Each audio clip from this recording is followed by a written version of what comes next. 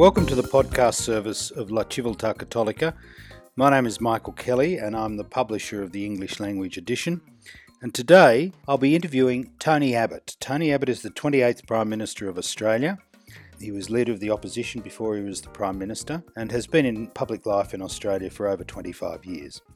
But now, in retirement from Australian parliamentary life, he's become a member of the British Board of Trade. The British Board of Trade was an enormously significant organisation prior to Britain's entry into the European Union. It was the regulating authority for British trade for a couple of hundred years. Now it's back in line as the most significant activity in British trading. And I'm talking to Tony about Britain's withdrawal from the EU, the difference that makes to Britain, and the difference Britain's withdrawal will make to the European Union.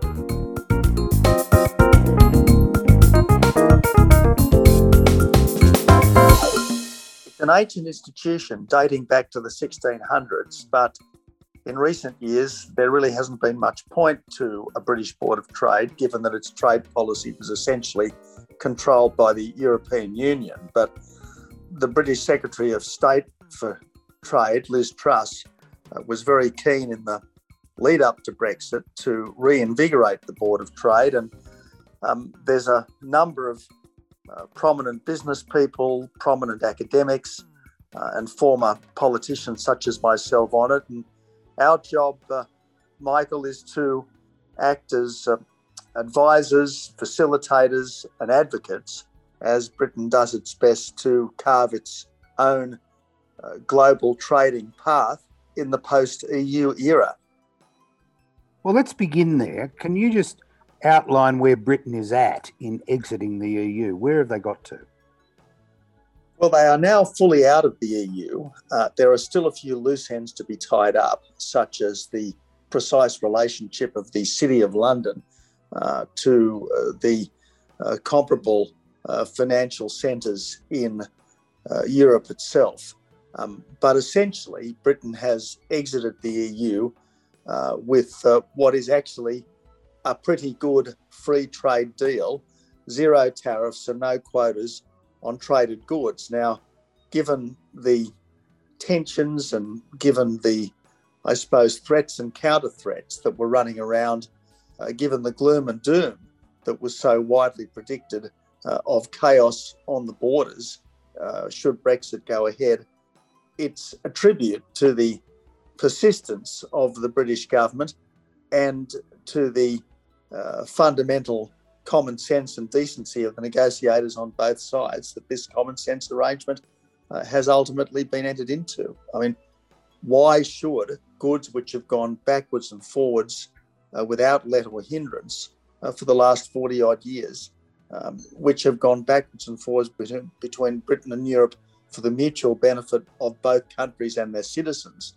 why should those goods be needlessly expensive, needlessly restricted, or needlessly held up on the border? So it's been a much smoother process than was widely expected prior to the event.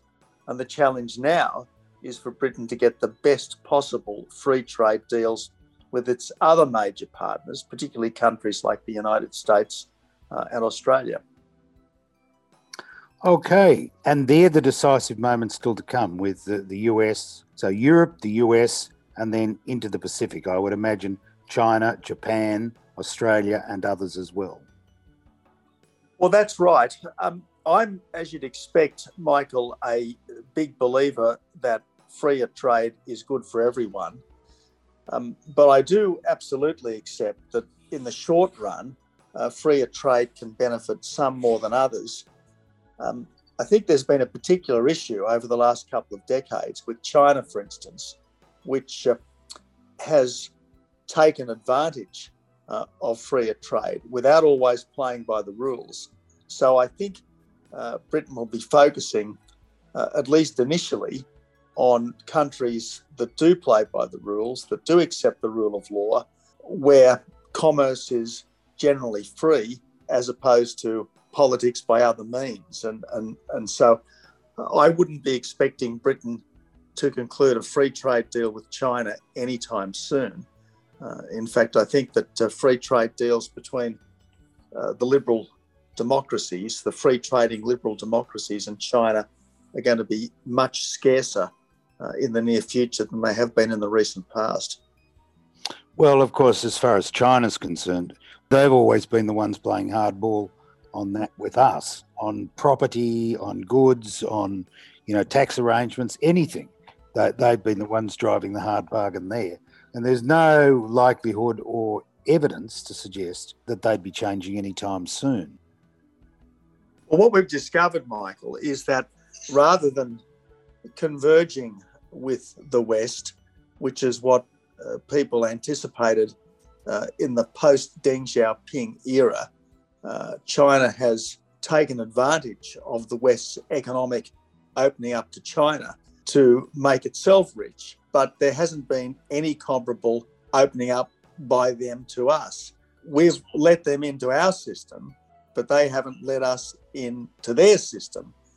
And what's now extremely obvious under Xi Jinping is that the Chinese want to maintain the absolute control of the party state in a way that didn't seem at all obvious 10 or even 5 years ago.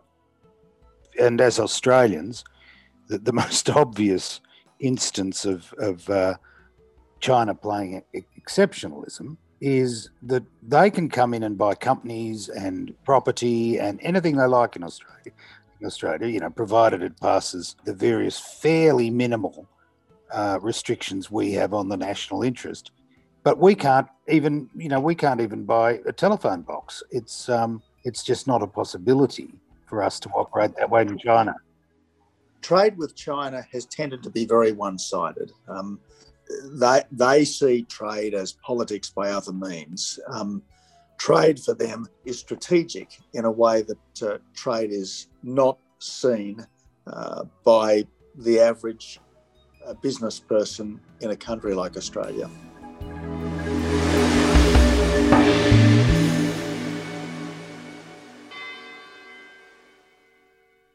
Now, President Obama said early on that if Brexit was to go ahead, what Britain will have to do for itself is all that the EU trading bureaucracy was able to provide in terms of agreement.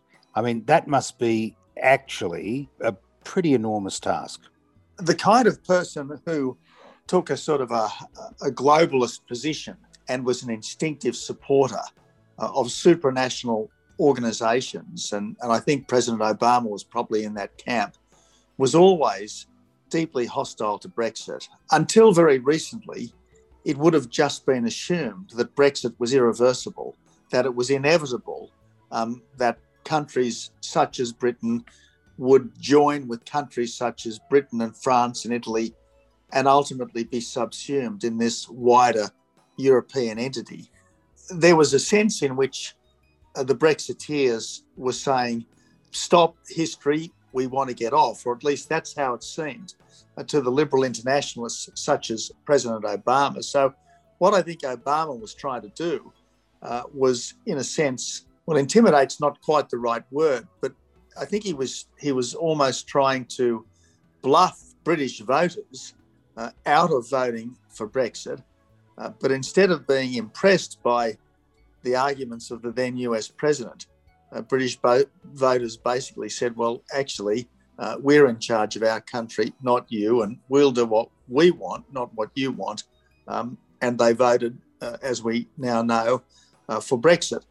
But then, of course, the fear was that Britain would never be able to reproduce for itself the sorts of arrangements that the EU had earlier negotiated with other countries. But in fact, that process has been remarkably smooth. Nearly all the deals that Britain participated in with other countries through the EU have now been replicated, often on terms that are significantly better than the old deal. For instance, Britain now has a separate trade deal with Japan, which in important respects about commercial property, intellectual property, IT and so on, is a better deal than the deal that Japan had earlier done with the EU. So the whole Brexit process has turned out to be much less fraught than the critics have been contending right up until the end of last year. Does that indicate that possibly we're looking at the end of the EU? Well, that's a very good question, Michael. And I've never been a huge fan of the EU, which tried to do what I think was always almost impossible, meld 27 now and 28 before very different countries into a kind of supranational superstate. I always thought it was difficult. I mean, look at the US Federation or the Australian Federation. Everyone speaks the same language. There aren't vast differences between Californians and New Yorkers. There aren't vast differences. In fact, there are hardly any difference between West Australians and New South Welsh people.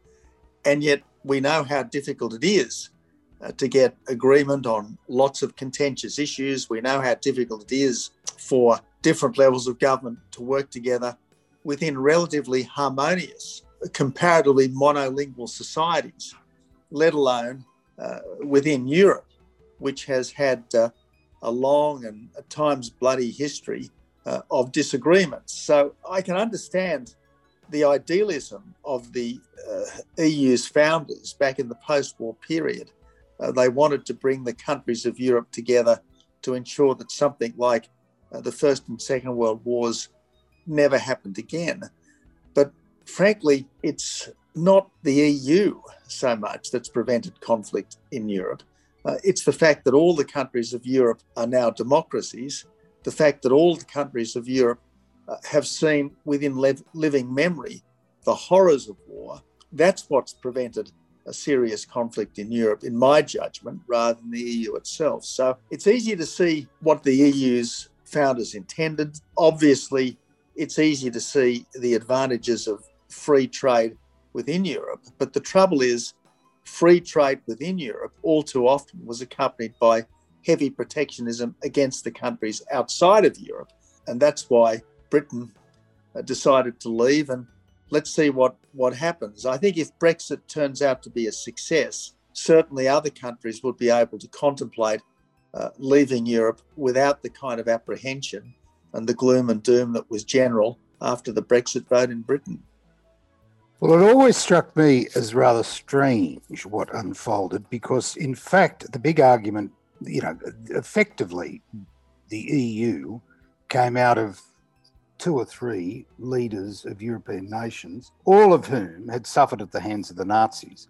And they basically clubbed together and said, look, we're not going to put up with this for anymore. We've got to make sure that France and Germany don't fight each other again, and so mesh their economies and contain and restrict their armies that we don't have this same catastrophe unfold again. Then all these other countries came in, and it seems to me that many of them have benefited extensively from the subsidies that have come from the other countries, and it's upgraded their standard of living and cost of living. But it's done, it's warped things. I remember being in Europe at the time that the one currency came, and on one day you could get 1,000 lira for 1 Australian dollar. The next day you could get €1 for 1,000 lira, but you could only get 50 cents for an Australian dollar. It was just how the continent of Europe was going to handle that complete transformation of its currency and of its value system was just had me shaking my head the whole time. Interestingly, Michael, I think in Europe, the EU was always seen as a political project. In Britain, it was always seen as an economic project. Now, there's no doubt that particularly for the poorer countries of Europe, the EU has been good economically, but the intention of the EU's founders was always political rather than economic. They wanted to prevent conflict between nations, whereas the intention of Britain when it joined the EU was simply to join a free trade area, which in those days, we're talking about the 60s and early 70s, in those days looked to be comparatively more prosperous than Britain. But Germany aside, I don't think people would say that's the case today. All right, well, let's move on. to what the experience of having the EU operating, because it actually did in many respects benefit Britain, which availed itself of unskilled labour arriving from Europe and doing jobs that the Brits themselves wouldn't do. Now, what's become of that, and what's the future of such arrangements and the use of such resources? Will Britain be able to compensate for that? Well, again, Michael, common sense eventually prevailed, and the fears that British people living and working in Europe would be expelled and that Europeans living and working in Britain would be expelled, thank God, have not been realised. Every EU citizen living and working in Britain has been given a right to continue to live and work in Britain and vice versa, which was the common sense arrangement. Of course, people from the EU will no longer have an automatic right to come to Britain and live and work indefinitely.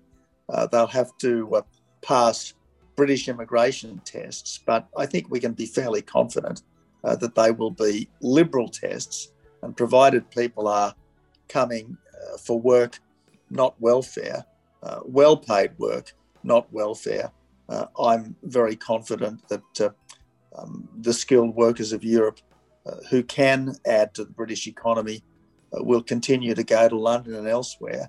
And likewise, British people who can add to the economies of France, Germany, and elsewhere, they'll also be able to move. But there'll be no automaticity in the future as there has been in the past. But I think the idea that somehow Britons will be economic prisoners of the United Kingdom and Europeans will be economic prisoners of the EU, that Paris and London and Berlin will be separated by these massive walls no one can get over. Again, I think that's the kind of dark fantasy which was put around by the Remainers, but there's no way that's going to be the future.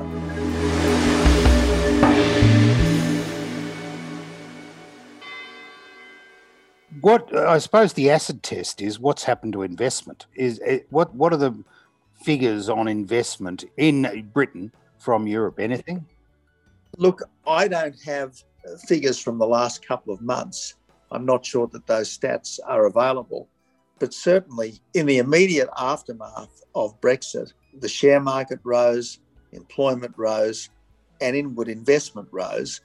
And while some individual businesses have hesitated before investing in Britain, generally speaking, there's been no diminution of inward investment to Britain, and there's been no change in the relative weighting of inward investment in Britain vis-a-vis the rest of Europe. And interestingly, one of the, I suppose, side effects of the way Britain and Europe respectively have handled the pandemic should be, if you like, a reinforcement of Britain's position as a comparatively open economy vis-a-vis Europe, given the vaccine nationalism, which is now rampant inside the EU, and the arbitrary interference with trade at the behest of national governments, worried that vaccines produced in Europe might benefit the other countries that have contracted to buy them rather than their own citizens. Just moving right along, what particularly is your job on behalf of Britain? Where do you intersect with that on the Board of Trade? Well, obviously, as an advisor on the Board of Trade, you're not negotiating, but you are advocating and you are facilitating. So I've been informally talking to British and Australian ministers and officials about how the process of finalising a Anglo-Australian free trade deal can be expedited. I've been to a number of conferences, both here and overseas, to talk about the benefits of free trade generally, and to talk about the enthusiasm of post-Brexit Britain to once more be one of the world's premier free trading nations. So look, it's the sort of role that people who join official committees normally have, and I'm very pleased to do it, because as far as I'm concerned, as an Australian, the better Britain does in its new circumstances, the better for us. I think the stronger Britain is, the better for democracies everywhere, given that along with America, Britain has always been the principal leader of the free world. What do you think that Britain's departure from the EU will do to Europe? Well, hopefully it will be a wake-up call, and the officials in Brussels will be more conscious of the reasonable aspirations of the citizens of individual countries, will be less statist and less inclined to dictate from head office rules to be applied to 500 million people, all of whom have distinct national identities. So hopefully it will be a wake-up call to the EU to be more sensitive to the reasonable aspirations of its members. Now, but I say hopefully because it's the old story, if you're in a hole, stop digging. Let's see. Well, yes, let's see. And also, let's recognise the other thing that perhaps, underpinning what you're saying is the big loser out of Britain leaving the EU is not the EU, it's Brussels. And for those of us who've been amused by British comedy for a long time about its relationship, particularly Jim Hacker as the Prime Minister in Yes, Prime Minister, the EU, the vote to get out was as much in all the conversations I've had with informed people in Britain, was a vote against Brussels. It was not really a vote against the idea of the EU. It was a vote against the administration of the bureaucrats in Brussels.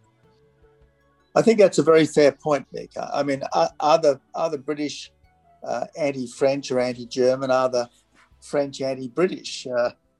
Look, I suppose there are national stereotypes, and there are, I guess, the odd prejudices around. But the stereotypes are less and the prejudices are less now than ever before. And I think Britons are only too conscious of the fact that they are always going to be geographically part of Europe, but they didn't want to be institutionally part of Europe. And I think that was a perfectly reasonable aspiration. Okay, Tony, thank you very much. I think that's illuminated quite a number of areas. Is there anything else you would care to add or comment on? Well, Michael, look, it's always a pleasure to talk, and may these English language podcasts under the auspices of Civiltà Cattolica be a great success. And it's great that Worldwide Support for Development and Dr. Handa has been able to help to promote them. Terrific, yes, and I'm very grateful for that too, because he takes us to a whole new audience and to a whole new level. Thanks, Michael. Okay, thanks, Tony, and have a good weekend. And you.